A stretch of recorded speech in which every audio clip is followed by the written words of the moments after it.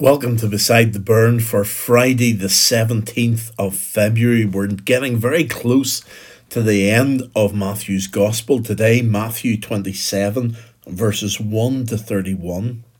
And can I just remind you once again about the new series starting on Wednesday for Lent.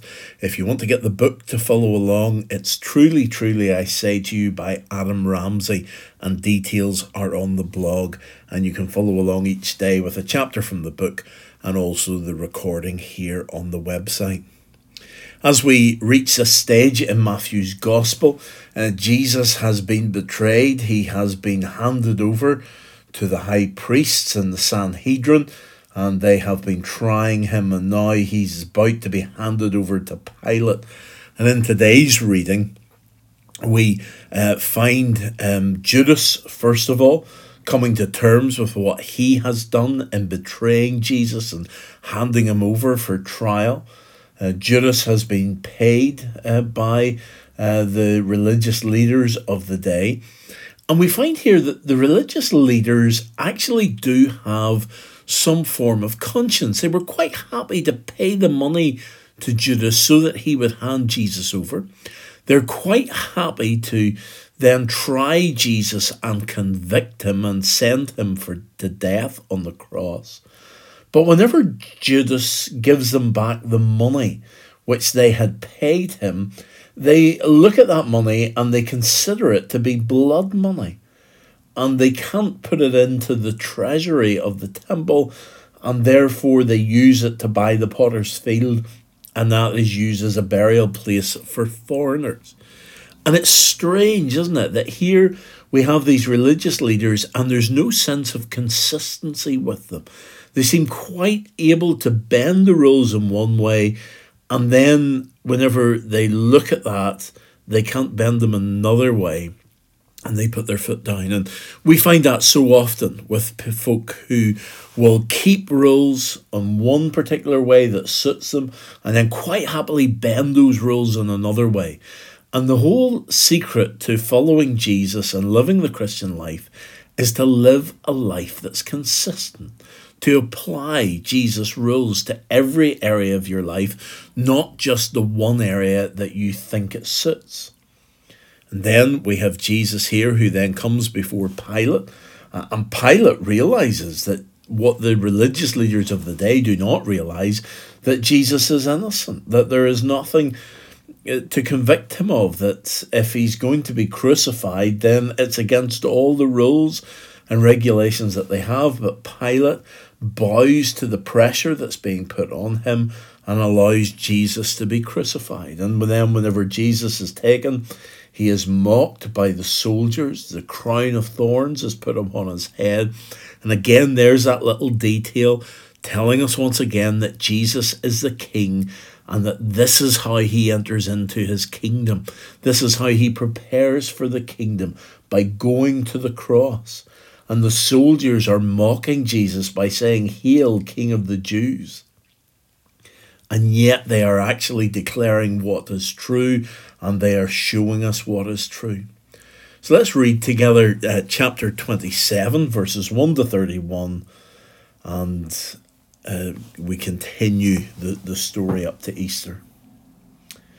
Early in the morning, all the chief priests and elders of the people made their plans how to have Jesus executed. So they bound him, led him away, and handed him over to Pilate, the governor.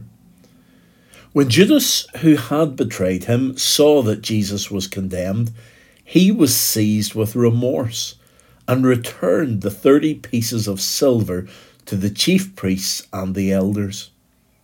"I have sinned," he said, "for I have betrayed innocent blood." "What is that to us?" they replied. "That's your responsibility." So Judas threw the money into the temple and left. Then he went away and hanged himself. The chief priests picked up the coins and said, "It is against the law to put this into the treasury, since it is blood money." So they decided to use the money to buy the potter's field as a burial place for foreigners. That is why it has been called the field of blood to this day. Then what was spoken by Jeremiah the prophet was fulfilled. They took the 30 pieces of silver, the price set on him by the people of Israel, and they used them to buy the potter's field, as the Lord commanded me. Meanwhile, Jesus stood before the governor, and the governor asked him, "Are you the King of the Jews?" "You have said so," Jesus replied. When he was accused by the chief priests and the elders, he gave no answer. Then Pilate asked him, "Don't you hear the testimony they are bringing against you?"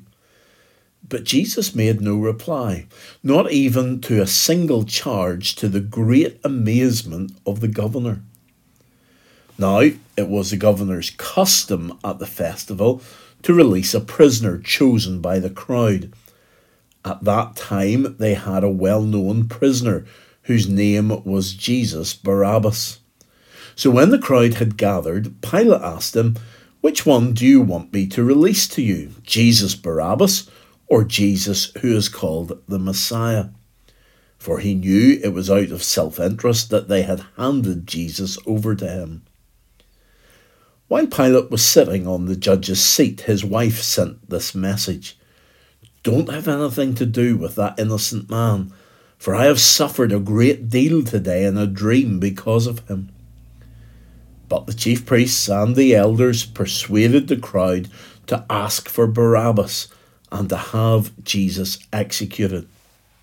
"Which of the two do you want me to release to you?" asked the governor. "Barabbas," they answered. "What shall I do with Jesus, who is called the Messiah?" Pilate asked. They all answered, "Crucify him." "Why? What crime has he committed?" asked Pilate.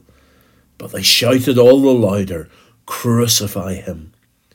When Pilate saw that he was getting nowhere, but that instead an uproar was starting, he took water and washed his hands in front of the crowd. "I am innocent of this man's blood," he said. "It is your responsibility." All the people answered, "His blood is on us and on our children." Then he released Barabbas to them, but he had Jesus flogged and handed him over to be crucified. Then the governor's soldiers took Jesus into the praetorium and gathered the whole company of soldiers around him. They stripped him, put a scarlet robe on him, and then twisted together a crown of thorns and set it on his head. They put a staff in his right hand. Then they knelt in front of him and mocked him. "Hail, King of the Jews," they said. They spit on him and took the staff and struck him on the head again and again. After they had mocked him, they took off the robe and put his own clothes on him, and then they led him away to crucify him. Amen. Let us pray. Heavenly Father, whenever we read this account of Jesus' trial and how the soldiers mocked and beat him, our heads hang with shame because we realize that it is because of our sin that Jesus went through this ordeal. It is because of our sin that Jesus went to the cross. But Lord, we also realize that there was nothing we could do. We could not die for our own sin. We could not bring forgiveness of our sins. And so, Lord, we thank you for your Son, Jesus Christ, our Saviour, who came and offered himself to die in our place so that we might have eternal life. And therefore, Lord, we worship you this day and we thank and praise you in Jesus' name. Amen.